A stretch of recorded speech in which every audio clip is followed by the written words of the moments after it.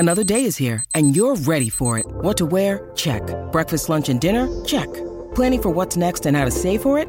That's where Bank of America can help. For your financial to-dos, Bank of America has experts ready to help get you closer to your goals. Get started at one of our local financial centers or 24/7 in our mobile banking app. Find a location near you at bankofamerica.com/talktous. What would you like the power to do? Mobile banking requires downloading the app and is only available for select devices. Message and data rates may apply. Bank of America N.A., member FDIC. Riley's nature is the question. 2nd and 1 at the 29, and they'll throw it back to Rattler. Rattler off his back foot down the field, caught, and this is Mims. A little trickery here.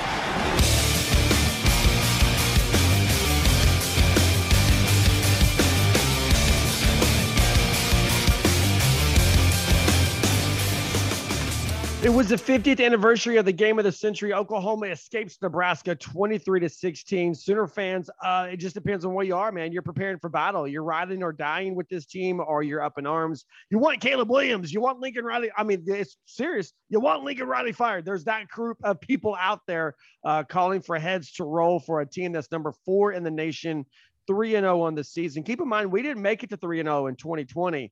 But you're 3-0 now. Conference play is knocking at your door. The upstart West Virginia Mountaineers getting ready to come to Norman, and fans, Rich, are not happy. They're not.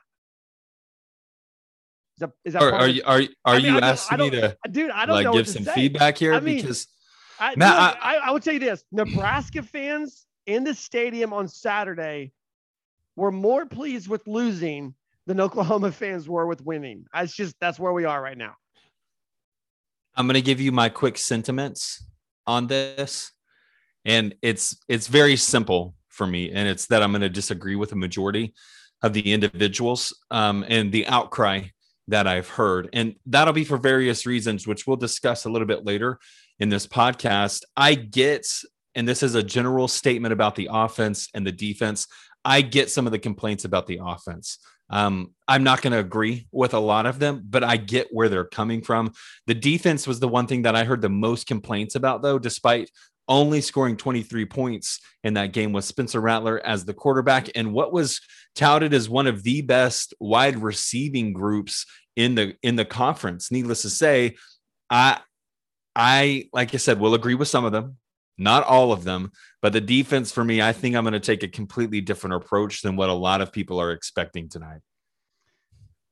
The defense held Nebraska to 16 points. The defense held Nebraska to less than 100 yards rushing. The defense only gave out 3 points in the entire first half. If you got problems with the defense, I'm just going to say that. If you got problems with the defense, you're always going to find a problem with something. I mean, there was a guy near me in the stadium on Saturday. My wife even said this. Just want to turn around and say, why are you even here? Why, if you're so miserable, why are you even here? But that said, there are things that you can nitpick with this team. There are things that you can say, I'm concerned about this. There are things that you can say they got to get fixed. And but at the end of the day, you got an Oklahoma football team that is 3-0. They're number 4 nationally. The latest polls come out. Oklahoma drops down for the 3rd week in a row. They're in a different position than they were the week before. And really, Rich, I think this has more to do with Oregon and their upstart than it does with really the way Oklahoma's played. Now, Oklahoma did not look good against Tulane. They didn't look spectacular against Nebraska, but they won those games. But the reality is Oregon has a win over Ohio State on the road in the Horseshoe. And then they're 3-0 as well. You just look at resume alone, you would have to say, as much as I'd like to bag on the Pac-12, just looking at resume alone, I can't make an argument for Oregon to be behind Oklahoma at this point. Yeah, resume alone, I think Alabama gets a good win this weekend as well, playing in the swamp against the Florida Gators. I disagree with that. I mean, I understand what you're saying, but I disagree with that. That was not a good win for Alabama. Why? I mean, because they should be. That is not a great Florida team. That Florida team's ranked number 11 right now. They were, I think, number 9 when Alabama beat them. But that was everybody who's mad at Oklahoma for kind of letting their foot off the gas, for checking out mentally. Alabama did the exact same thing. Now, Alabama did it on the road, is what you're saying. Oklahoma did it at home in Norman, but Alabama had that game put away to the same tune, even worse than Oklahoma had Tulane put away, and let Florida creep back into it, where they were actually a 2-point conversion away from being tied up. That if it's not a good look for Oklahoma, it's definitely not a good look for Alabama either. Hey, I'm just solely looking at resumes, Matt, and that's a win over a ranked opponent for Alabama. Oregon has the best win of the season for me of any team in the country. And if this is where I was going with this statement, is if we're going to look solely at resume and we're going to start saying that the rankings should show, Oregon should be number 1 in the country, hands down. And Penn State should be number 2 then. You really think so? I mean, based on your criteria, yes. No, Alabama would be number 2. Why Penn State? Because of the win this weekend? They also beat Wisconsin. So you're talking about that's not a top 5 team in the country. But I'm saying it's 2 wins over top 25 programs for Penn State. Is it not? I'm asking because I don't follow Penn State football. Let me pull up the record here. Let me pull it up. I get 3 channels. 3 channels, and if there's a game that's being played that's not on one of those 3 channels, I'm halfway oblivious to it. You don't have internet service where you live, huh? I have internet. Are you advocating for me to consume media through an illegal format? No, there's lots of places you can legally access games on the internet. Yeah, same 3 channels that I've already got. Okay, so they beat Auburn. Auburn was number 22. And when they beat Wisconsin was number 12. So they've got 2 wins over top 25 programs. But not top 5 programs. But what I'm saying is, Rich, you're saying, that Alabama's got to win over a top 9 program. And Florida, who else has Alabama beaten? Well, I mean, they haven't looked challenged at all this season so far either. They won by 2 points. That's Matt, challenge. No. Matt, I'm getting what you're saying about Florida. Okay. When I left the location that I was at as that game was 20 points. It was a 20. I didn't even see the final score. So sorry, my view was skewed of that game. I did not know it ended in 2 points. I just assumed it was going to be a blowout because Florida was really struggling there for a long time. And Alabama was scoring on every offensive possession. It was, like I said, a 20-point game in a hurry, and it stayed like that for quite some time. I left the location, didn't check back in on that one. Instead, I only checked in on my Friday locks. So still, when it comes to best wins of the season, I would stand by, and our whole argument here was about Oregon and why Oklahoma is sliding down. So when we look at Oregon, I'm advocating for them to be number 1 in the country based upon resume. Well, and that's the whole point I'm making is if you're going that route, which you can make a solid argument that route with Oregon, but if that's the way you're going to do it, you got to put Penn State at number 2. Okay. Because their resume. I'll concede that one after hearing the score. My apologies. All right, let's look at Oklahoma. Let's just break down offensively. So wait, before we move, sorry. So you're saying, like me, you got no problem with Oklahoma dropping to number 4. I really don't. And it's largely because the rankings don't mean a whole lot at this point in time. There's a lot of football left to be played. We know when we get into November and we get into early December with those conference championship games, this landscape is going to shift quite a bit before we get there. So yes, while it's favorable to find yourself in one of those positions, it's not the end all be all if you're sitting inside the top 15 even right now, because you still legitimately have a shot of making the college football playoff by the end of the season. Yeah, I scooted my chair there. I apologize. A chair scoot on tile floor probably didn't sound very good. No, you're right. All right, so offensively, Oklahoma 23 points against Nebraska. Now, this is a Nebraska team that I said pregame that they would mirror Tulane in a lot of ways. Defensively, their front 7 was good, but it was driven by linebackers. When you break down Oklahoma's offense, nothing was spectacular about Oklahoma's offense, but really nothing was bad either. It was just kind of meh. You know, you got 21 first downs, 194 rushing yards, 214 passing yards, total of 408 yards. You found the end zone 3 times. I mean, I think we've just become so used to the spectacular 4 touchdown halves that Oklahoma puts together almost every weekend that it just it was kind of a ho-hum performance, but it was good enough for Oklahoma to get the job done on Saturday. I'm not going to disagree with your statement. And largely for me, Matt, I believe that the fan base approaches Oklahoma football under Lincoln Riley as one of the most efficient offenses in the country. And granted, it has been. It doesn't seem as though that's the offense this season. And there's not, I can't pinpoint what the key factors are that are contributing to that. But I even said this week one was I felt like Oklahoma would show a display of big plays, and they simply didn't against Tulane.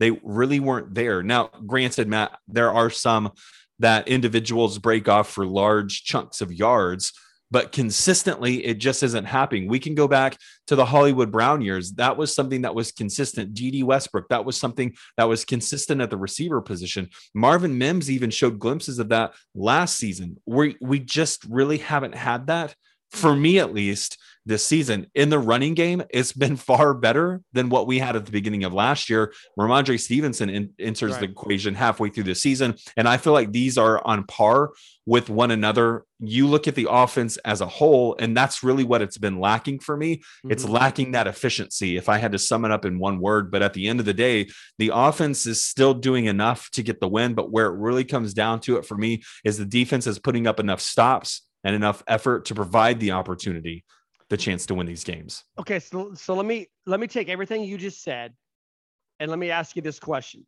When you say Oklahoma offense needs to be efficient, more efficient, they're not as efficient as you expect them to be. Define efficient. What are you talking about there? If it needs to be efficient, what are you talking about specifically? Yeah, you're talking about scoring. You're talking about yardage. No. Yes. Yeah, it's the specific stat that I would look at to decide if there is an offense that's more efficient than another offense is yards per play. Okay. Not yards per carry, not yards per catch, not yards per throw. It's yards per offensive play. What does that number come out to? Because we're used to seeing Oklahoma above the 10 mark each year. That's an average. I'm going to go in and I'm going to look. I'm at the website right now where I get all my stats from. I'm going in to look and I'm going to see where Oklahoma is offensively in yards per play, because I can already tell you it is way below 10. They're about 8. You're going to need to come down a little bit from that one. Well, I know on Saturday they average 16 and a half yards per play. But I'm talking about for the season through 3 games. Well, 3 games, Matt, it's below 8. Okay, so where are they? 6.65. Yeah, I'm wrong. They were 6.1 on Saturday. I thought they were at 8, but they're 6.1. Here's the point. Here's what I'm getting at, though. How many offensive possessions do you think Oklahoma had on Saturday? Not a lot. That was clear, very clear to me through the first half that this was not going to be a game of many offensive possessions. I would venture to say, and this is a total guess, replaying the game in my mind, I would say they had 7 or 8 offensive possessions. They had 9 offensive possessions. They scored on 3 of the 9. You got the missed field goal in the first half, which was very uncharacteristic of Gabe Burkage. But so you had the chance to score on 4 of the 9. Plus, you got the 2-point conversion that was run back on the extra point block. So you're scoring on a third of your offensive possessions. To me, that's efficiency. What is your score rate per possession? And Nebraska, when we're talking about this offense, there are issues. There's problems with this offense, and it starts up front with the offensive line. The secret's out. There's a reason why Bill Bedenbaugh has 8 guys that he's trying to rotate into 5 spots, because he doesn't have 5 solid guys yet. Andrew Raym, I liked what I saw from him once he got in the game. I mean, there's a video floating out where I can't remember the guy's name, the linebacker for Nebraska, number 44, where Andrew Raym just literally picks the guy up and throws him 3 or 4 yards back. If you can go to Heartland Sports, go to our Twitter feed, Sports Heartland. I retweeted that. You can find the video. He takes this guy and he throws him 3 or 4 yards just straight back, and the guy lands on his back. Andrew Raym has a lot of power, but I don't think he has the firm grasp of what they need. Physically, he's there. X's and O's, it doesn't seem like he's there yet. That's why Robert Conjol is getting the start over him in that position. But it goes across the board with 3 different positions like that, Rich. And when I get it, you got the people complaining about play calling. You got and I understand what you're saying. But here's what it breaks down to 2 very simple things for me. Number 1 is this offensive line is not ready. It's not ready. And because of that, it's easier to run block than it is to pass block. You and I have had this conversation in previous podcasts. Run blocking, you got to move a guy for a second or a second and a half. Pass blocking, you got to hold a guy off who's charging you for 3, sometimes 4 seconds if you really want to be good at what you're doing. And so they're running the ball because it's so much easier right now conceptually with this offensive line than it is to pass block. And keep in mind, as much as Spencer Rattler was moved from the pocket on Saturday, he was never sacked. And the fact that he was never sacked, to me, that says more about Spencer Rattler than it does this offensive line. And there's people out there who are literally calling for Caleb Williams. You want to put a true freshman in there. And Caleb Williams may have more upside. Caleb Williams may be the Kyler Murray to Baker Mayfield, all right? The next guy who comes in is better than the guy before. He may be. But you're really telling me you want to put a true freshman behind this line. You're telling me you think Caleb Williams has that firm of a grasp of the offense. He's caught up that much to the speed of this game. The guy who was 50% against Western Carolina, you want to put in a quarterback who is 50% against the worst team that Oklahoma will face this season. It makes 0 sense. You got to Spencer Rattler, not the perfect quarterback. Spencer Rattler, not the polished kid that I believe he will be when he leaves Norman. But he was never sacked on Saturday, Rich. He was able to flush. He was able to move. He was able to buy time. He didn't always make the right read, but he was never sacked. And you got so much going on. I look at what Spencer Rattler did in completely different eyes than a lot of other people. Matt, we've talked in depth about the athleticism and the talent that exists in Spencer Rattler. I do have to look at the offensive line, though, as you've mentioned, and see that rotation and see what Bill Bedenbaugh is attempting to do with this offensive line and say, I think you've hit the nail on the head, because it not only translates. I need to go in and apologize as well.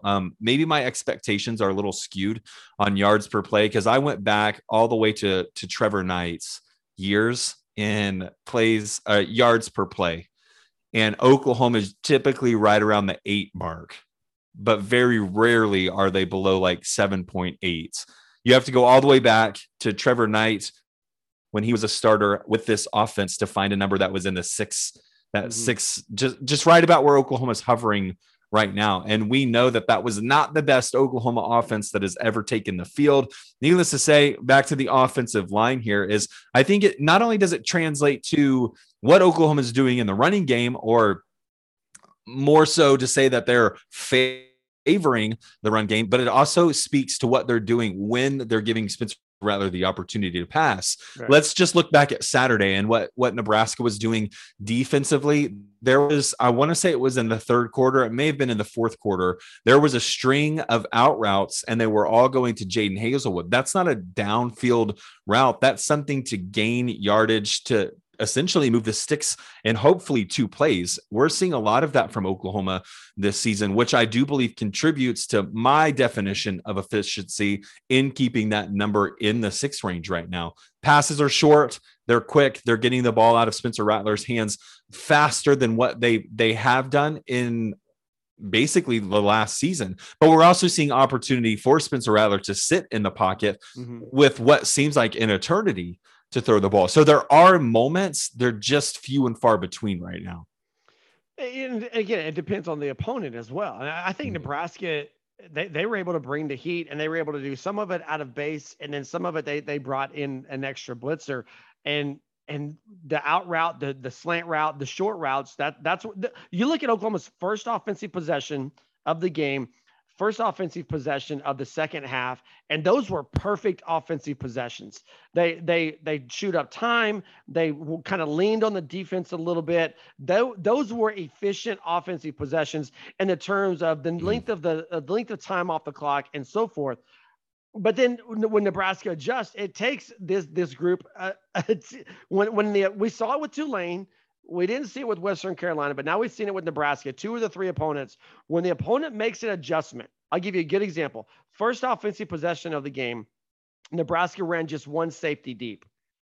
And Oklahoma was able just to meticulously work its way down the field and score a touchdown.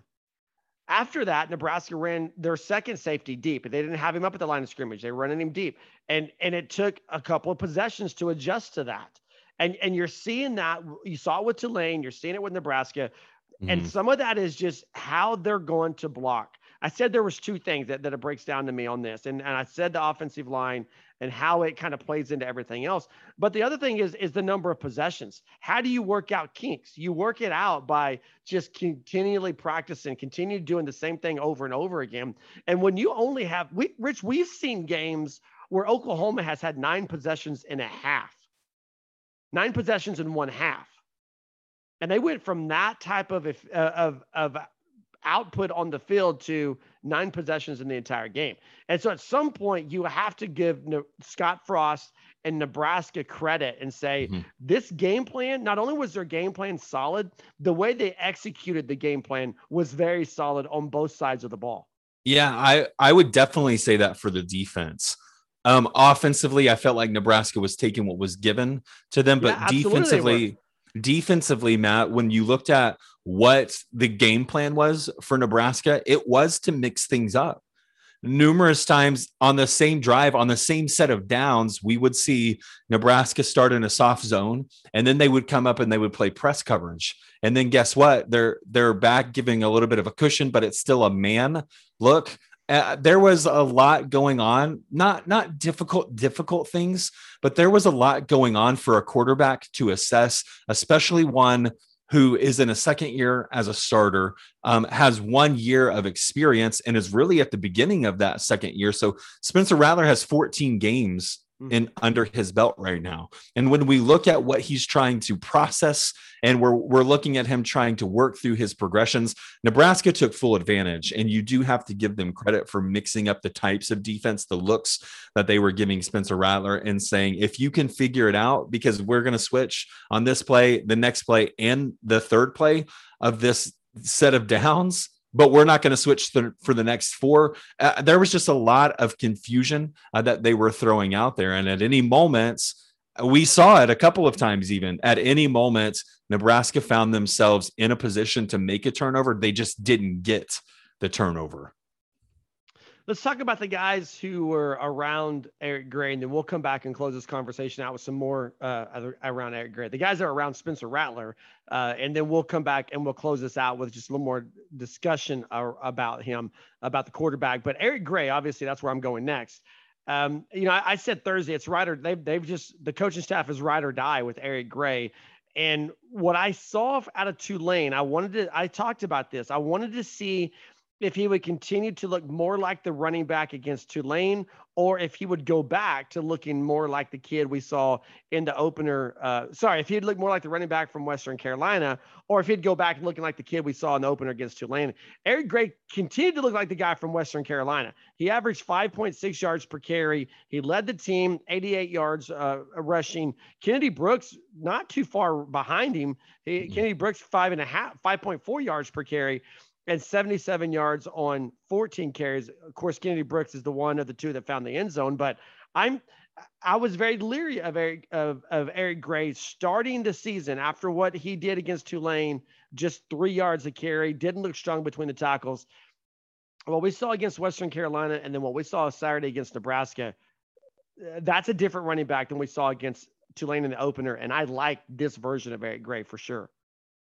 Yeah, we've talked about the versatility, of course, of Eric Gray, the positives, the upsides that he brings to the game, but you do want to see him be a very capable runner. I talked about against Western Carolina, Matt, the patience and the burst that we knew he had the burst, but actually putting that into use, putting that into practice, waiting for the gaps to open up, showed a little bit of the progression, showed that he was a little more comfortable in this offense and with the role, the responsibility that he was given. Whereas Kennedy Brooks, he burst onto the scene and looked like he didn't skip a season at all. So we were expecting greatness from him. We were expecting him to continue at the same clip that Kennedy Brooks' previous 2 seasons, granted not playing in 2020, but the previous 2 seasons, we expected him to continue at that clip when he got touches. And of course, he stepped right back in. And as I've said, didn't look like he missed a beat at all. Eric Gray has now become that. He's not the compliment. I don't really know what phrasing or what identity to associate with him, because Eric Gray is continuously getting the starters. It's like Kennedy Brooks is the complement, but their skill sets are very complementary of one another. Knowing what you get out of these 2 backs, they're a very powerful duo with a lot of potential and can do a lot of damage to some of these defenses. But again, it all starts with how comfortable is Eric Gray in this system. And I finally feel like he has a solid grasp upon the responsibilities and knowing how to work within his limits, which there's not many. One of the things we talked about Eric Gray after last week's game was the biggest step from game 1 to game 2 with Eric Gray was picking up the blitz and blocking and those type. And again, we saw that continue to play out Saturday against Nebraska. And the way I would describe the 2 guys is Eric Gray's he's an all-purpose back. Okay. He's a jitterbug with the ball in his hands. He can catch it. He can run it. And he's showing over the last 2 weeks that not only can he run, but he can run with power. And Kennedy Brooks is just smooth. There's a smoothness to him and the way he runs. He's a true every down type running back. That could, he could carry the rock every down of every game if you wanted him to. And I like how they're using them. I was not sold after game 1. After game 3, I'm sold. I'm okay with this running back situation being the way it is. They're almost, if you look at it, it's almost an equal workload. This was a big game. And these 2 guys, equal workload. With you throw Spencer Rattler in there, they have almost 200 yards on the ground. This running, we're going to talk more. We're going to come back to this, true or false. But to me, I like what I'm seeing out of these guys. I got a quick question for you, because we are 3 games into the season. I know you were pretty high on Eric Gray after the spring game, after seeing him in action for the first time and taking in his abilities and his talents, doing the eye test. We're 3 games into the season. Are you shocked that he has not crossed the goal line yet? Or are you saying...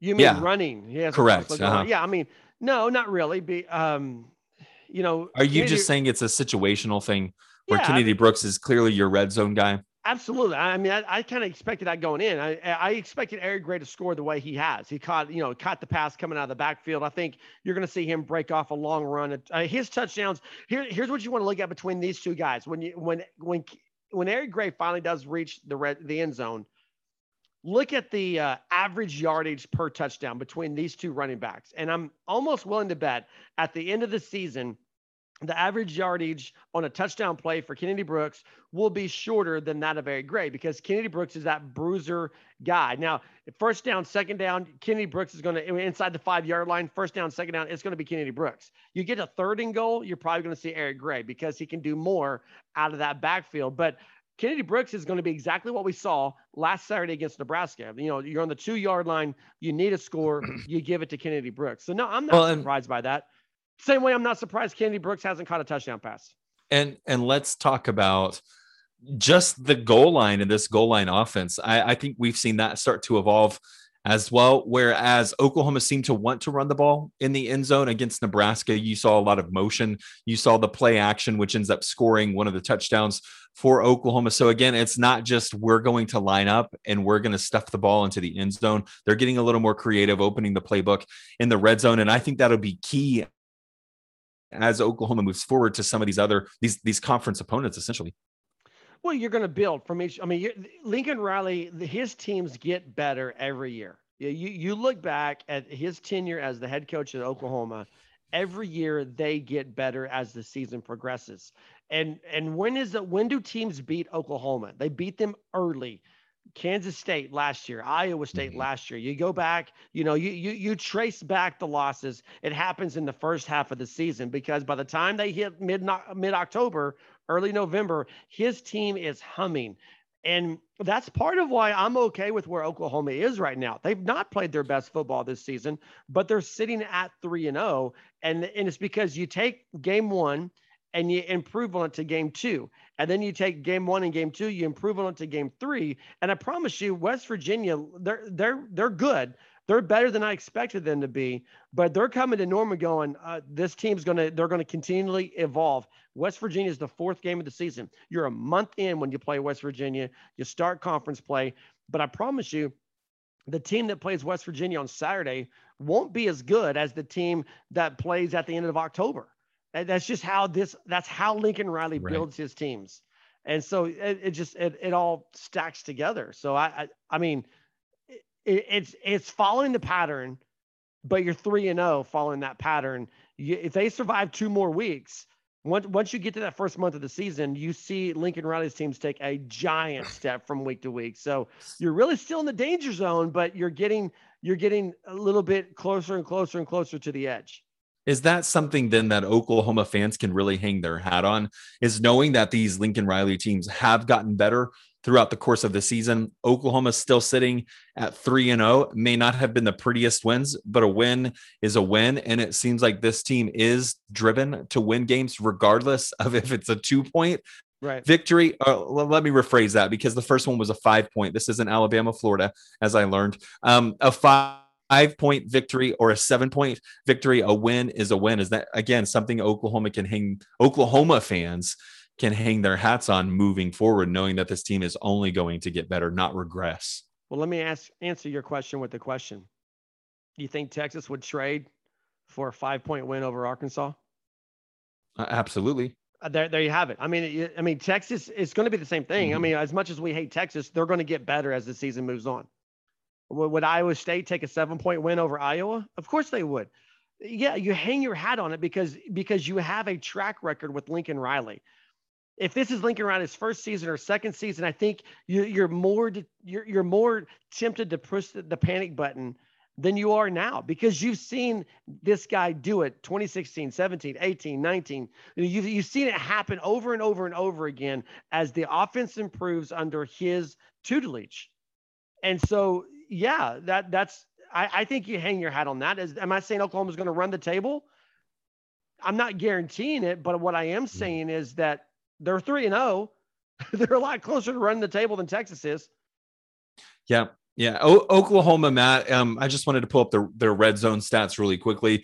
Oklahoma should be perfect in the red zone. There's one lone field goal miss, a very, very much so an anomaly from Gabe Burkich. But you're looking at Oklahoma being squarely in second place, which is really 20th place in the rankings, because there's 19 teams who remain perfect. Oklahoma taking that next spot at number 20, converting 94.44% of the red zone trips into scores. Freaking Gabe Burkich. You put him on the bench. All right. Hey, last week you asked me on True or False about Jadon Haselwood, whether he was a top option for Spencer Rattler. And the question was just every average down, is he a top option? I think I said false, and you agreed with me. Yeah, and then absolutely. that changed into the red zone. Because of his size, because of his skill set, he does become a top option. But he was the top option on Saturday. 6 catches for 61 yards. Yeah, he absolutely was. And it's funny that you bring that up, because I leaned over during the game and said, well, I guess Jadon Haselwood cementing himself as one of the best receiving options. And again, Matt, that's not anything that's surprising to myself. It was just the way that the pecking order had sorted itself up until the Nebraska game. We've not seen a healthy Jadon Haselwood up until this season. Now, has he played in games? Absolutely. Do I believe him to have been 100% healthy before then? No, not at all. So we're seeing a healthy Jadon Haselwood. This is really hopefully his first full year of college football, and he'll continue to make strides. He'll continue to put one foot in front of the other and get better and progress each and every week. And if this is the progression of Jadon Haselwood, you absolutely have to say that the sky is the limit. And when he was being recruited, there was a lot of talk surrounding him and his name, where he would land and what exactly he would be capable of. He's finally living up to that billing. And this is a kid who stands to make himself a lot of money, because he has a lot of traits that aren't coachable. Yeah, and to an extent, he's still raw. And I think that's what you're saying. I think Marvin Mims definitely is still the top threat on this team. And you look at that and you know that answer is correct because of how defenses line up with a man over top of him. Jaden Hazelwood is benefiting from that. And now you're like, if you're a defensive coordinator, you've got to figure it out. You know, are you okay with giving up that to Jaden Hazelwood as long as you keep Marvin Mims in check? And when you hit that point, and the answer to that is we want to change something about how you're approaching Jaden Hazelwood, then the next guy who's going to benefit is going to be Mario Williams. So again, we're seeing this thing evolve, and they're going to continue to find ways to execute and to use these guys. And this, I promise you, this team will be better than what they are right now. Spencer Rattler was efficient, in my opinion. He only had 10 incomplete passes. Yes, he had a couple of what in the world were you thinking type passes. He reminds me of a college version of Patrick Mahomes, who just relied too much on his own skill set and made too many kind of gambles, kind of risky plays. And you're still seeing that out of Spencer Rattler. But there was a Baker Mayfield-esque type moment when he bulldozes the defensive back around the 2-yard line and just kind of stands over him for a brief second. You kind of, as I told my wife, I said, that looked like Baker Mayfield right there, just kind of lowering the shoulder and send the defensive back rolling and then standing there for a second. This isn't the finished product with Spencer Rattler. Was he perfect on Saturday? No. Was he bad on Saturday? No. What was he on Saturday? He was efficient, and he just got the job done. Sorry, it froze up on me there. So you're saying he just got the job done. That's how you ended that one? Yeah, I just said he was efficient and he got the job done. He wasn't spectacular. He wasn't perfect.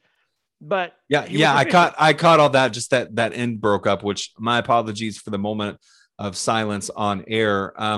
Matt, I'm not going to agree with you, even though our definitions of efficient are on two opposite ends of the spectrum. And in fact, I don't even think they're on the same spectrum, and we're approaching it from two different vantage points.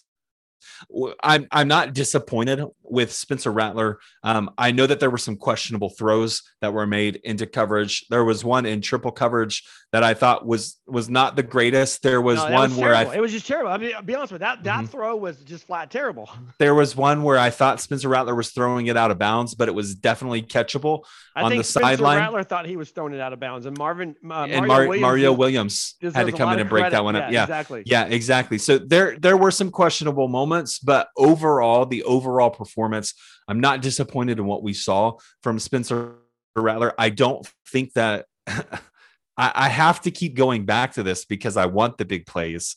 They're just not there. I don't know if that's hindering this offense. I don't know.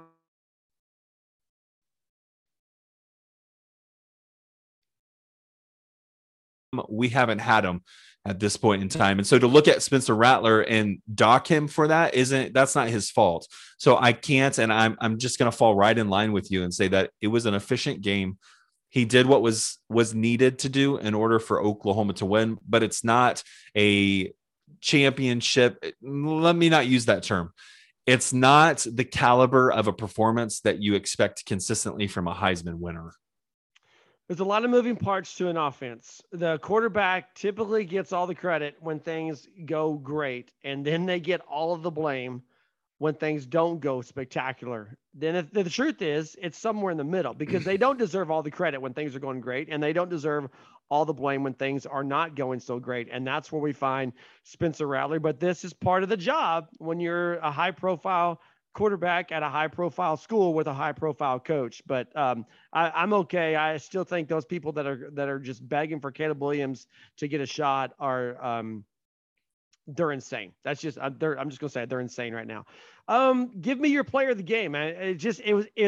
It was a crazy offensive day where no one really stood out. I mean, there's no one really there's not a guy out there on the offense that you can say, yeah, that guy, he was the best player on the field. Yeah, and that's what makes this one so difficult. In fact, I was hoping that you weren't going to pick me to go first, but here's what I'll say. I'm going to go with Jaden Hazelwood, and it's largely because there was that extended period of time where he seemed to be the only receiver who the ball was being thrown in his general direction. Mm-hmm. And if you knew it was coming, Jaden Hazelwood was still going up and making that catch. He was running the exact same route against the same defender, and that same defender couldn't stop him. It speaks to his talent level. It speaks to what he could be capable of. Granted, I'm still of the opinion that he has work to do, that we haven't seen him hit a pinnacle. He's not at the apex of his game, but he's certainly moving in that direction. And because of what we saw consistently from him in the game, he's not the clear winner for me, but he's going to take the cake today. Yeah, a total of 24 caught passes by Oklahoma players on Saturday. 1/4 of those went to Jaden Hazelwood. So that's a good pick. I'm going to go with Eric Gray.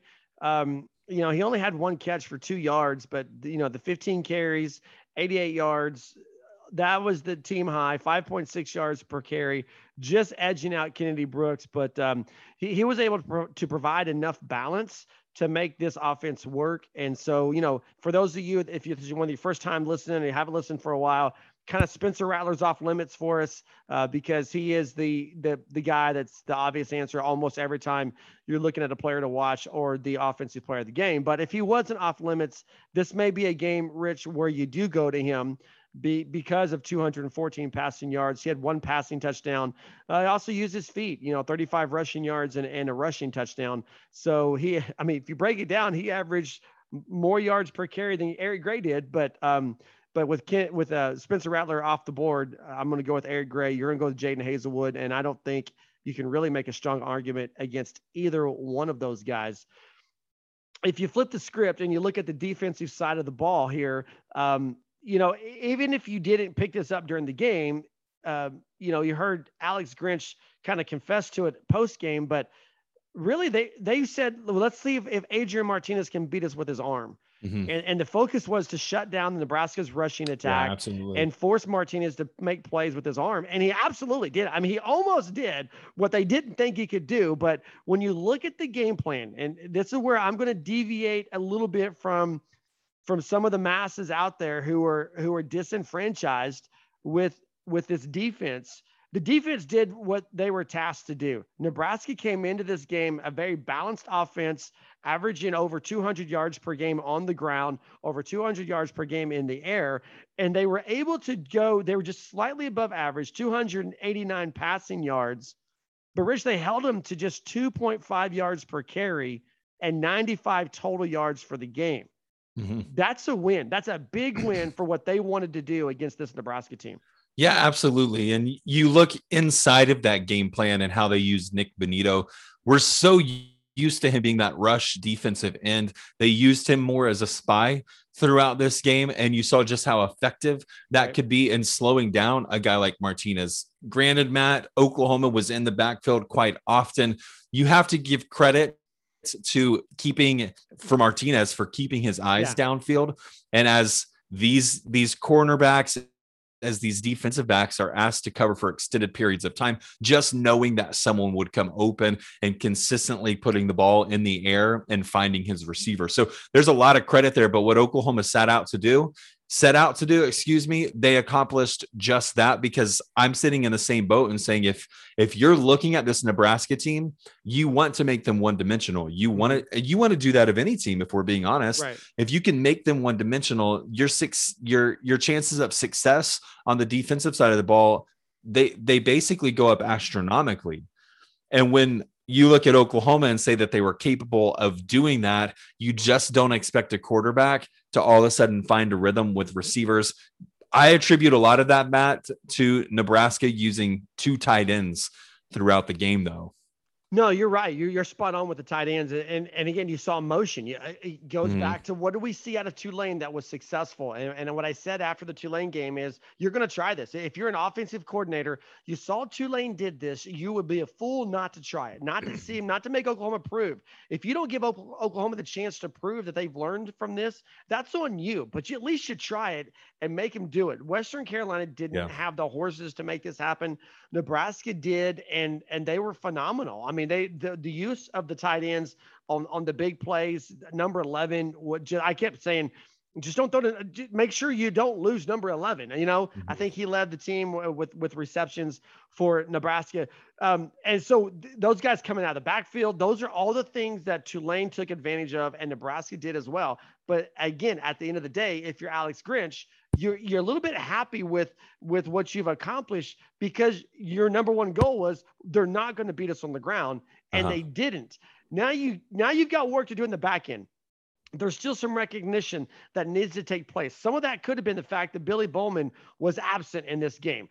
You've got young guys that are still learning there in that backfield. So there are things that you can take away from this and you can say, yeah, the defense absolutely has to get better at recognizing guys releasing from the line of scrimmage, because that's true. Absolutely, it's true. This defense has to get better at knowing where they're supposed to be once motion hits. And they talked to it about this specifically after the game. When motion happens, what are we supposed to default back to? They've got to get better at it. There are things that they've got to get better at. But I think at the end of the day, Rich, you give credit to things when we're talking about Oklahoma's defense. Number one, we've already talked about it. We've already said it. You give them credit for holding Nebraska to under 100 yards rushing. And then number two, you have to give Adrian Martinez credit for not being an easy target back there. I said this Thursday in the preview for this game that when you get a shot at Adrian Martinez, you can't miss. Because if you miss, he's going to make you pay. And I love Isaiah Thomas. And there was probably no one more frustrated with Isaiah Thomas than Isaiah Thomas on Saturday. But dude missed. I mean, and it's not because Isaiah Thomas is a sack of potatoes. That's because Adrian Martinez is hard to bring down. Yeah, absolutely. So you got to give Martinez credit for that. You do. And we knew that Martinez was going to bring in a unique skill set, that he had the capability of extending plays or getting downfield as things began to crumble around him. That was evidenced in the 3 games prior to Nebraska coming to Norman, as that was their 4th game of the season. And so when we look at the bread and butter of Nebraska, it really all rests on Adrian Martinez's shoulders. Getting into the backfield and bringing him down, I didn't expect it to go necessarily as it did, but we saw more than a handful of missed tackles, Matt, and it wasn't just Isaiah Thomas who was in the backfield and simply couldn't get a hand on Adrian Martinez. So again, speaks to the athleticism at the quarterback position and the playmaking ability that he has with Nebraska. Again, all that responsibility falls on his shoulders, and he's making sure that he's not the reason that his team's losing these games. Yeah, Oklahoma had 5 sacks on the day, and they had 4 opportunities where they missed. So they could have doubled their sack total on Saturday if Martinez wasn't that good. And again, it's not because they weren't getting there. It's not because they weren't capable. That's how good Adrian Martinez is. And this is where you run into a little bit of a danger as an Oklahoma fan, in that you always talk down about the opponent. And when you do that, it leaves you with no other option when an opponent comes in and does stuff like Adrian Martinez did. People talk down about Adrian Martinez because of the passing concept. Now, he had his best passing day of the season in 4 games. His best passing day was against Oklahoma on Saturday. But when you talk down about a guy because he's an inaccurate passer, you totally overlook the fact he's a monster to bring down, and he's the leading rusher for a reason. Mm-hmm. And so you got to acknowledge those things ahead of time, because if you don't, you're either making excuses or you're kind of bringing your own team down afterwards. I felt as though when it came to Nebraska, when it came to Adrian Martinez, that they were trying to make a shift this year where Martinez would not be the leading rusher. That has not happened through the first quarter of the season for Nebraska. This is who they are. It's their MO. It's their identity. This is who they're going to be moving forward as well. And I agree with you. What's the saying? Is it that 90% of the game is mental? 10% is the physical aspect of it. And thinking you've got someone figured out, that you've got someone beat. We can go back to Tulane. We don't need an explanation for just how big of a factor mental awareness can play in the outcome of a game, Matt. No, you're right. We keep mirroring this game to Tulane, and one of the things that kind of jumps in there is that at the end of the Tulane game, you had the defense on the field needing to make a stop to preserve the win. At the end of the Nebraska game, you had the defense on the field needing to make a stop to preserve the win. And on both occasions, the defense rose and just wreaked havoc in the backfield. And so you see this defensive front kind of flex itself in a way that that you look at their potential and you see that potential come right to the forefront on the closing drives of both games. Can we talk about the lone turnover for the Oklahoma defense real quick? Sure. I want to ask a question. It can be a simple yes or no. I don't necessarily need an explanation. You look at what was being labeled as the best interception of all time. When asked about it, the only thing that I could compare it to was the famous Odell Beckham Jr. catch. Yeah. Except this one was from a defender who also did a 360 in the air before landing with the ball still in one hand. Was that a selfish play? It was a barrel roll more than it was a 360. I know, I understand, but hey, you know what? Can we put a pin in that? Because that topic might come back up in conversation here in about 5 minutes. Is that all right with you? Yeah, absolutely. Defensively, there's I had two moments like that for me though. Okay. And we very rarely talk about special teams. I get that they're very sporadic. There really haven't been a lot of special teams opportunities. Okay, that's a lie. There have been plenty. Oklahoma just hasn't punted the ball very much until we got to this Nebraska game. When I look at the special teams as well, there was the kickoff. I know that Oklahoma expected it to be an onside kick. You've got one guy deep. They kick it right over the line. It rolls towards the sideline. Instead of getting it on the 45, Oklahoma gets it at the 8. Is that a selfish play? Or is that just a lack of experience? No, that's a good play on Nebraska. I mean, you found the hole. But if that one rolls out of bounds, Oklahoma gets it on the 45. Yeah, but you don't risk that at that point because you go back and look. There's not a lot of yardage between that football and the next Nebraska guy. Yeah, and you don't in that moment you secure the ball. That's your job. Secure the ball. And so I've got no problem with that play. It was the Nebraska kicker put it in the right spot, and it was a race to the ball. And again, you don't want to wait and see if it rolls out of bounds, because then what are we saying? If you're waiting to see if it rolls out of bounds and the Nebraska player jumps on it, different. Exactly. We're probably in an overtime game, right? So I don't have a problem with the way that played out. Okay, just want to double check them. I do. If I'm going to criticize this defensive line, the defensive front for Oklahoma, it goes back to what we've already said. And it comes down to broken containment. I said Thursday, you want your pressure to come up the middle. By the way, do yourself a favor. Jalen Redmond's sack in the fourth quarter. Go back and look at that. You could go to heartland-sports.com. Look at our post game. It's there. Go back and look at that play and see how many people that Perion Winfrey is occupying at the moment that Jalen Redmond gets the sack. It's literally 1-on-3 with Perion Winfrey, and Redmond comes crashing in. But that also said there were times where those guys that were supposed to keep containment, they got sucked in, they miss on Martinez, and then Martinez is out running. So if I'm going to criticize, it's going to be what I've already said, which is that, you just got to keep containment. And they didn't do that efficiently throughout the game. There were slips in that, and they got burned on those times that they slipped. Other than that, you got some problems in the back end. We talked about reading motion. We talked about seeing guys coming out of the backfield, but I feel like it was a pretty solid performance for Oklahoma's defense altogether on Saturday.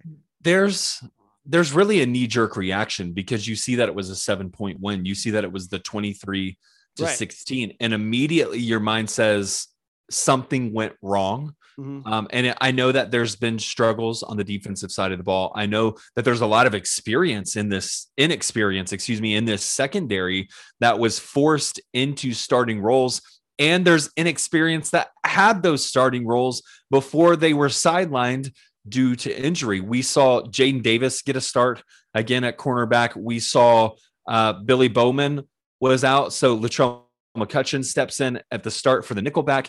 There's a lot of moving parts in the secondary. There's a lot of inexperience, but there's still a lot of talent. And we knew that was one area that would be tested this season. I had said game one, Matt, that my expectation was the defensive line could cover up a lot of the shortcomings of this secondary because of how dominant they would be. In fact, it manifested itself in a true or false question. When I said that, I asked you the question of, this Oklahoma team will only go as far as the defensive line can carry it. Now, here we are. We're 3 games into the season. We're seeing some of those struggles in the secondary. And I really want to, for me at least, say, man, I just can't have that knee-jerk reaction, because anytime that a defense holds their opponent to 16 points, that should produce a win. That's a very favorable moment for you as a football team. Typically, we're used to Oklahoma scoring over 30 points. We're used to Oklahoma hitting that 27 plus mark, which they've consistently done. And we knew that was going into the game, that there was potential that wouldn't happen based upon what we've seen this season and out of this offense. Needless to say, Matt, I think it's very easy to fall trap to it being a 7-point game and wanting to nitpick and say that these are bigger issues than they really are. And so when we look at the defense, my singular statement to sum up the defense performance is that it was above average. I thought there was a good defensive outing for this defense as a whole. Yes, there are breakdowns in the secondary. Yes, there are some communication issues that still exist. Yes, there were missed tackles, but overall, the output, you can't be disappointed with only 16 points going up on the board. Yeah, and that may be the best point of the night, Rich, is if you hold your opponent to 16 points and you lose, the problem's not the defense. Right. And so the question that I'm asking here, though, is would we even have this same, from what we've heard from the fan base, your people, my people, would we even be having the same conversations with those individuals if Oklahoma scored 35 points and still held Nebraska to 16? Right. Exactly. Yeah, exactly. So it's a moot point to me. It's not even a conversation starter. Like, let's just move on. All right. Well, then let's move on. Give me your defensive player of the game. Defensive player of the game. I'm going to go with a little bit of a guy who didn't show up on the stat sheet probably as much as he could have, but it was really in the special teams effort that made all the difference for me. I'm going with Isaiah Coe. 2 tackles on the night. Both are tackles for loss, but it's undeniable the effect that he had in helping Oklahoma build a 7-point lead at that time with the blocked kick, the blocked extra point. Yeah, and Chris Plank brought him up on the podcast Thursday to preview the Nebraska game. And he mentioned Isaiah Coe specifically as one of the guys inside that line that's probably not getting the credit he deserves. I'm going to go with the other end of that block extra point and pick Pat Fields because he grabbed that out of the air, ran it back 100 yards for the 2-point conversion. And then he also was second on the team in tackles with 9. So I think it's a good pick for Isaiah Coe. I'm going to go to keep us from having the same guy. Even if you had said somebody else, I would. Pat Fields was my guy. So so that's going to move us on to true or false. And I'm asking the questions, and they're not going to be easy this week, Rich. I want to prepare you. Okay. Okay. So first of all, Rich, you've got some big shoes to fill because, last week when it was a schedule conflict on my end, but you weren't able to be on the podcast to preview the Nebraska game. So we had Chris Plank fill in for you specifically for the true or false portion of the preview. And so now, I mean, you got to do better than Chris Plank or you may get fired. I'm just throwing that out there. Easy. Okay. I got him. Okay. Well, here we go. I can pace him. True or false. 5 questions all about the OU Nebraska game and where this program is right now. Here we go. Number 1, true or false? DJ Graham's interception, while spectacular, was in fact the wrong play at that moment. Man, I loved the play. I loved the slow motion highlights. I loved the different vantage points that we got of that. And I do absolutely agree with what they were saying on the broadcast. That is probably the best interception all time. College football interception all time one of the best, if not the best. But it is true that it was the wrong play. I've never seen an interception so great that netted Oklahoma negative 20 yards. And in doing so, Matt, at the same time, while yes, DJ Graham secures the interception, it was fourth down. And that's something that has to be accounted for, because if you're able to bat that ball down and instead it hit the ground, Oklahoma's playbook, there's a plethora of more options than they had if they were starting at the 2. We see what happens in hindsight's 2020 here. If Oklahoma goes and scores a touchdown on that drive, I don't know that this question is even asked, but instead Oklahoma goes 3 and out on that one. They're not able to flip the field. Nebraska still gets the ball in Oklahoma territory after the return because Turk standing in the end zone didn't get it really past the 50-yard line. Needless to say, to answer your question just straight and short, yeah, it's the wrong play. It netted the negative 20 yards. But I also believe that had Oklahoma had success on that drive, that this wouldn't be a conversation starter either. Okay, so I'm going to 100% disagree with you and take the other side of this. And first of all, I want to say this. Odell Beckham Jr. did tweet out about this play, which I thought was kind of cool. But other than that, again, think about this, Rich. Follow me here.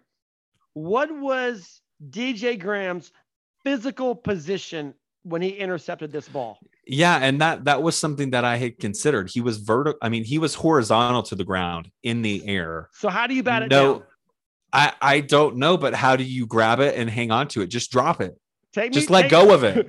You don't even have to secure the catch, right? Just barrel roll, like you said, and put it on the ground. The point I'm Simple making as is that. Take me through the physics of how you're horizontal in the air. How do you bat that ball down?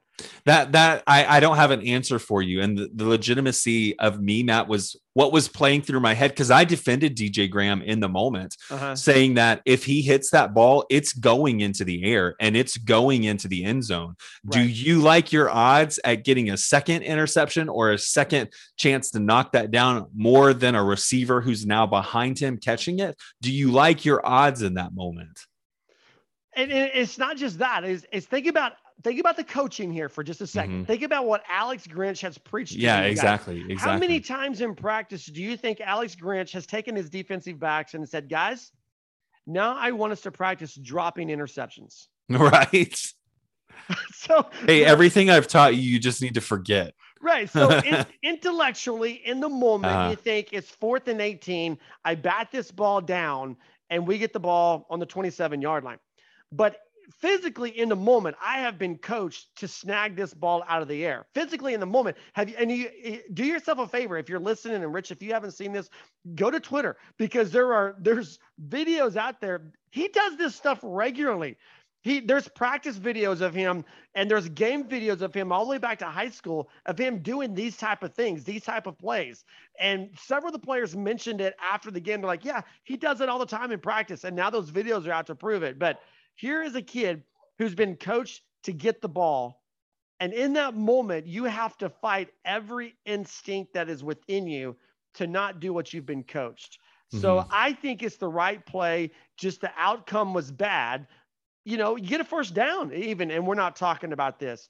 And then my Turk's punt was not spectacular. and you know, if he just does a normal punt that changes, you know, puts them back on their side of the 50, probably a different conversation. But in the moment, I got to disagree. And I say it was the right play in the moment because of the physical position of his body and what he's been coached. But that's okay. Here we go. I told you they're not going to be easy this week. So here's number 2. True or false? Nebraska was, in fact, Oklahoma's strongest non-conference opponent. That's funny. I was driving home this evening having that conversation with myself in the truck. Did you argue? Nope. No music. No. You know, it was really in preparation. I was considering that in preparation. It was a question that I would plan to throw at you towards the end of this podcast as we got to the Big 12 rundown. Because originally, Matt, when you ranked them, I'll answer your question here in a second with the true or false. But originally, you ranked them Tulane, Nebraska, and Western Carolina. And that was very easy after we saw the game against Tulane. But I'm going to answer your question with true. And the reason being the talent level is significantly greater at Nebraska than it is at Tulane. There is a discrepancy there. I said significantly. Maybe it's not as significant as I believe. Number two is Nebraska. There's a heated rivalry between these two programs. Whether Nebraska and Oklahoma players realize that today is a completely different story. But I'm sure leading up to this game, the 50th anniversary, leading up to this game, there was plenty of talk that centered around it. In fact, after the game, Adrian Martinez goes on to talk about the atmosphere of being in Norman, of playing in this rivalry. So it speaks to the knowledge that they had obtained throughout the week in preparation for heading to Norman for this game. Secondarily, no, I guess this would be third, talent, rivalry, physicality. Nebraska, by far, I thought Tulane was physical in the game against Oklahoma. Nebraska took it to a completely different level, and that was very abundantly clear to me on the offensive side of the ball in what Nebraska was doing with these big sets and how they were using those tight ends to really create a wedge and open up gaping holes for a ball carrier to move and maneuver in. So when we talk about, is Nebraska the best non-conference opponent that Oklahoma's faced? Their record may not show it at 2-2, but absolutely, because of those three reasons, it's a resounding true for me. Surprise, I'm going to disagree with you again. And this would be an easier question to answer if Tulane hadn't just got curb stomped by Ole Miss on Saturday night. But the reason why it's false to me, the reason why I'm sticking to my guns, Tulane number 1, Nebraska number 2, and then Western Carolina ranking the non-conference opponents, is because Tulane is a better offensive team than what Nebraska is. And I think defensively, they're very similar. You're right. Nebraska is more physical. Schematically, though, the two teams are very similar. It's just Tulane's ahead of the curve when it comes to offense. And so I think that, to me, still pushes them ahead of Nebraska. But I will say this. It's a lot closer than I thought it was going to be just a week ago when we're breaking down this Oklahoma-Nebraska game, preparing to preview it that week. The one thing I want to throw out there that I don't know many people would consider or even use it as a point of discussion is that Nebraska came out to slow the game down, to limit the offensive possessions of Oklahoma. Their brand of football, when they moved into the Big Ten, Matt, I said their brand of football fits the style and the brand of football that's being currently played in the conference, which is these slow, methodical drives that bring that level of physicality and have star running backs. Now, the quarterbacks have obviously progressed and brought in a little bit of star power in the dual threat nature that is the quarterback position in the college football realm these days. But it still comes down to the physicality, the big sets, and being able to move your opponent out of the way and run them over. Yep. That's Big Ten brand of football, and that's exactly what Nebraska brought. Yeah, I don't disagree with that. I just think there's more that Tulane's capable of doing offensively, especially in that moment as the season opener. And then consider the fact that Oklahoma was prepared to go to New Orleans and then not go to New Orleans, maybe go to Birmingham, and then not go to Birmingham, maybe have the game canceled. Oh, no, we're going to play him here in Norman on Saturday. So all that, I'm sticking to my guns. All right, here we go. Number 3, revisiting a previous topic in this podcast, true or false. Despite not producing a 100-yard rusher this season, the duo of Eric Gray and Kennedy Brooks is working. Yeah, I mean, that's, again, a resounding true and yes from me. You look at the complementary style of football that they bring to the table of one another, and you look at the versatility that they present on the field, it wouldn't be unrealistic. And I've said this from day one, it wouldn't be unrealistic for me to see them on the field at the same time and use Eric Gray as a slot receiver versus a running back, but have him start in the backfield. Now, we talked a while back now, I can't remember exactly what season this was. I wouldn't be surprised if we had a diamond formation on occasion make an appearance with this Oklahoma offense because of what those two bring to the table, including a guy like Jeremiah Hall or a Braden Willis. Sure, none of them are Trey Millard, but their physical nature of that tight end, that H-back position, I guess it's not a tight end at Oklahoma, the H-back position combined with the style of players that these running backs are, presents you with a lot of options coming out of the backfield if you utilize a diamond or even an inverted diamond. And then again, you've got to account for a mobile quarterback, Spencer Rattler. So yes, they haven't eclipsed the 100-yard mark at this point in time. Yes, they're still effective. And yes, they're going to continue to be utilized as they really settle into the roles. I think they'll be more successful as they grasp a hold of that role and their specific task each and every time they step onto the field. I'm going to agree with you on this one. So I don't have any commentary to add because I agree 100% with you. So let's move on to number 4, true or false. There are clear chemistry issues with Spencer Rattler and the receivers. I'm going to go with false on that one. I don't know that it's chemistry issues at all. And when I think of chemistry, I think of a connection that isn't developed. I don't think that's the case with Spencer Rattler and these receivers, largely because of the number of receivers who have caught passes.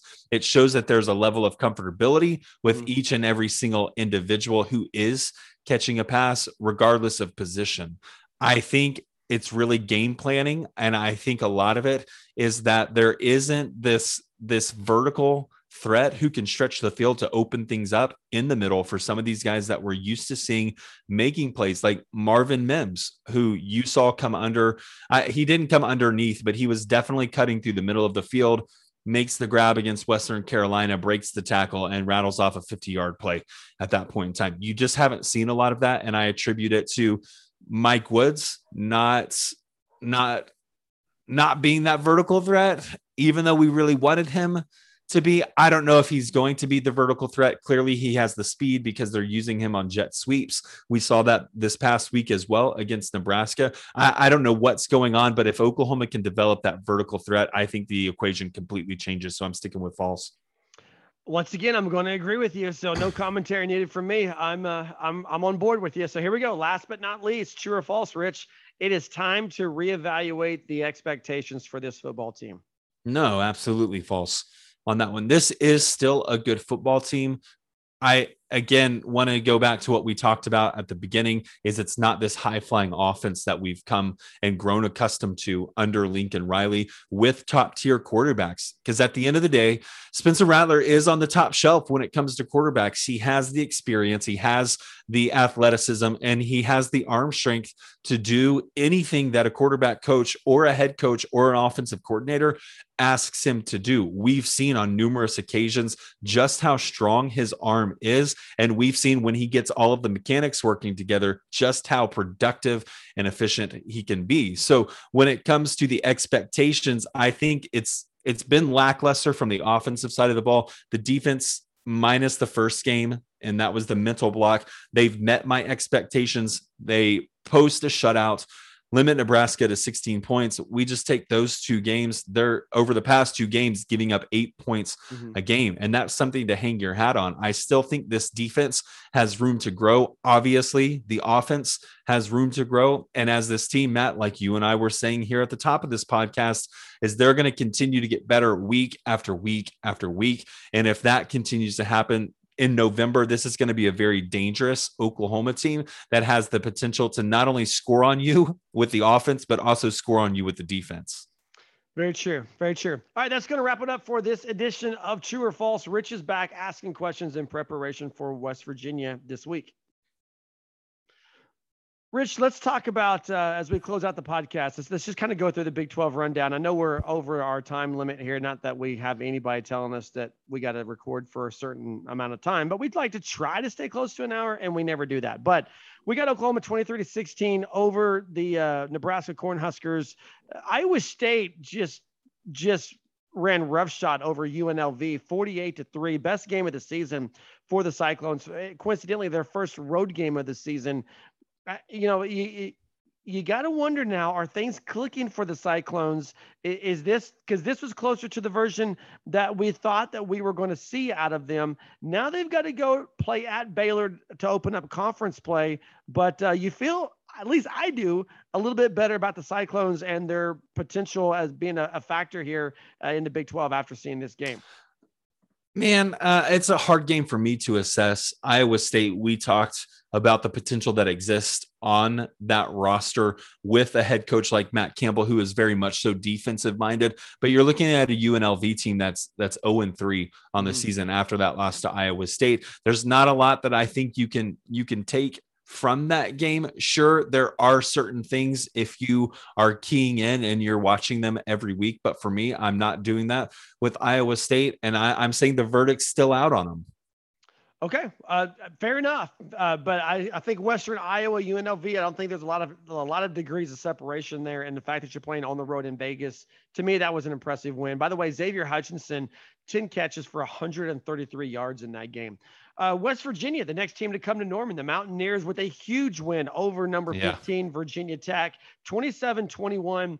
I did say this on the podcast Thursday. I expected the Mountaineers to win this game, and they only scored 3 points in the second half, but still at one point they had a 24-7 lead over 15th ranked Virginia Tech.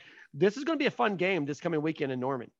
Yeah, absolutely. Virginia Tech comes in. Who did they get the win over? Was it the opening week of play? Did they beat Carolina? They beat North Carolina. Yeah. Yeah, so they beat North Carolina, which I thought was going to be a pretty decent team in the ACC. Of course, expectations soared for them. I think they come crashing back down to reality after that West Virginia game. West Virginia, as you've mentioned, Matt, taking that 6-point win over Virginia Tech. I don't really know where West Virginia stands. They seem to be a mixed bag at this point in the season because I definitely didn't expect them to lose when they lost, and I didn't expect them to beat Virginia Tech. Yeah, fair enough. I did have them losing to Maryland in that opener. You're right. So, you're right. I'd forgotten. Okay, so Kansas State, Will Howard steps up and silences the critics for just a little bit. 21 unanswered points in the fourth quarter. Kansas State gives Nevada the first loss of the season. Mm-hmm. Again, we're talking about the Nevada Wolfpack, not a Big 12 caliber team, but when you're talking about Will Howard and Kansas State, they needed this win, and Will Howard, I think, above anybody else, needed this win as the Wildcats get ready to navigate the Big 12 waters, because we saw this team just tank. We saw them absolutely tank, and if you want to know how people think about Kansas State, they're going into Stillwater next weekend as underdogs against an Oklahoma State team that has well underperformed through 3 games this season. But truth be told, big win for Kansas State, and they find themselves in the top 25 this week.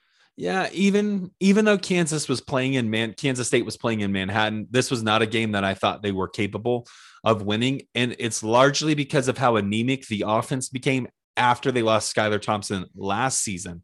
This season, they lose him. The expectation was set. Right. This was a 1-point spread in favor of Nevada. Kansas State being the underdogs, despite playing in front of a home crowd. They come out and put nearly 300 yards up on the ground using 3 different rushers.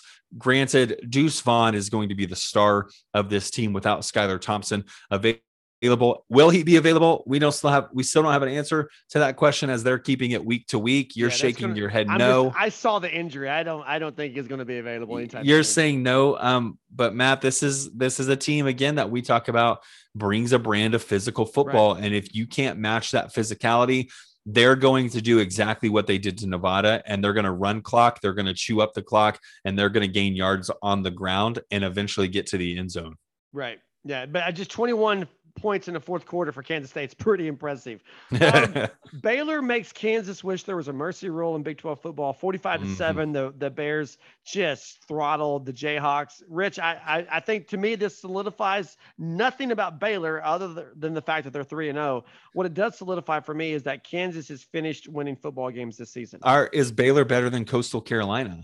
No. I mean, they have a common opponent. They do, but still, no. Okay, enough said. All right. Texas Tech 54-21 over Florida International. Matt Wells 3-0. How big did he need? How big did he need to not the win over Florida International, but how big did he need the 3-0 start before conference play? I think it's a good look for Texas Tech. I think it's a good look for Matt Wells, who really is coaching for his job this season. The ability to eclipse the half-century mark in terms of point production, 28 points in the second quarter. There's a little bit of momentum there for Texas Tech and Matt Wells, Matt, but once they enter conference play, I do think that the equation changes pretty drastically and pretty quickly for them. The verdict's still out for whether Matt Wells will keep his job for another season, but 3-0 has him feeling a little bit of comfort, and I don't know if that's a good thing. 28 points for the Red Raiders in the second quarter. They will go to Austin, Texas to take on Casey Thompson and the Texas Longhorns, 58-0 over Rice. This was a game that we predicted should have been a blowout for Texas. I said everyone's going to jump on the Casey Thompson train now, but I'm not. My opinion hasn't changed from Arkansas to this game, just because you beat an 0-3 Rice team 58-0. I do like Casey Thompson, because of the Oklahoma ties here. Bijan Robinson, 127 rushing yards, 3 touchdowns. But that's going to be interesting next weekend in Austin, Texas Tech, and Texas. Finally, wrapping up the Big 12 weekend, Oklahoma State. Rich, I am going to say this. It was a terrible football game, but Oklahoma State comes out of Boise 21-20, 3-0 on the season, scoreless second half for both teams. It was a terrible football game to stay up and watch. But that was a big win for Mike Gundy. That he is the most deceptive 3-0 of the entire Big 12, in my opinion. That was a huge win for him, though, as they come home now undefeated to get ready to play an undefeated Kansas State team to start conference play. They needed this win. They found their running back in Jaylen Warren, 32 carries, 218 yards. It looks like they may have fixed that part of their offense. But, Rich, I don't know if you watched this or not, but I'm talking like with a minute left in the second half, Oklahoma State had 7 passing yards. 7 through the 2 quarters of football. They've lost Trey Sterling for the season. I feel like every week I prognosticate gloom and doom for Oklahoma State. And one of these times it's going to happen, but you got to give Mike Gundy credit for winning ugly and avoiding catastrophe through 3 weeks of football. I'm going to say this about the game, Matt, is when Boise State hosts any team, it doesn't matter what conference they're from. I'm not even sure that Boise State is on the field, because that blue on blue literally destroys my eyes. I heard there were a couple mishaps, though, that were late in the game that could have afforded Boise State to secure a win. Just didn't. Yep. The cards didn't fall in their favor. So Oklahoma State really escapes with that win, in my opinion, and from what I've heard. But no, I didn't watch that one. Remember, my 3 channels, they don't pick those up. So I'm sorry. All right. Well, that's going to wrap it up for this episode of the Sooner Nation podcast. You can find us on the internet every day, heartland-sports.com. You can hit us up on Twitter @SportsHeartland. Let us know how you would answer the true or false questions, where you agree, where you disagree. Have a fantastic work week. Boomer Sooner, everybody.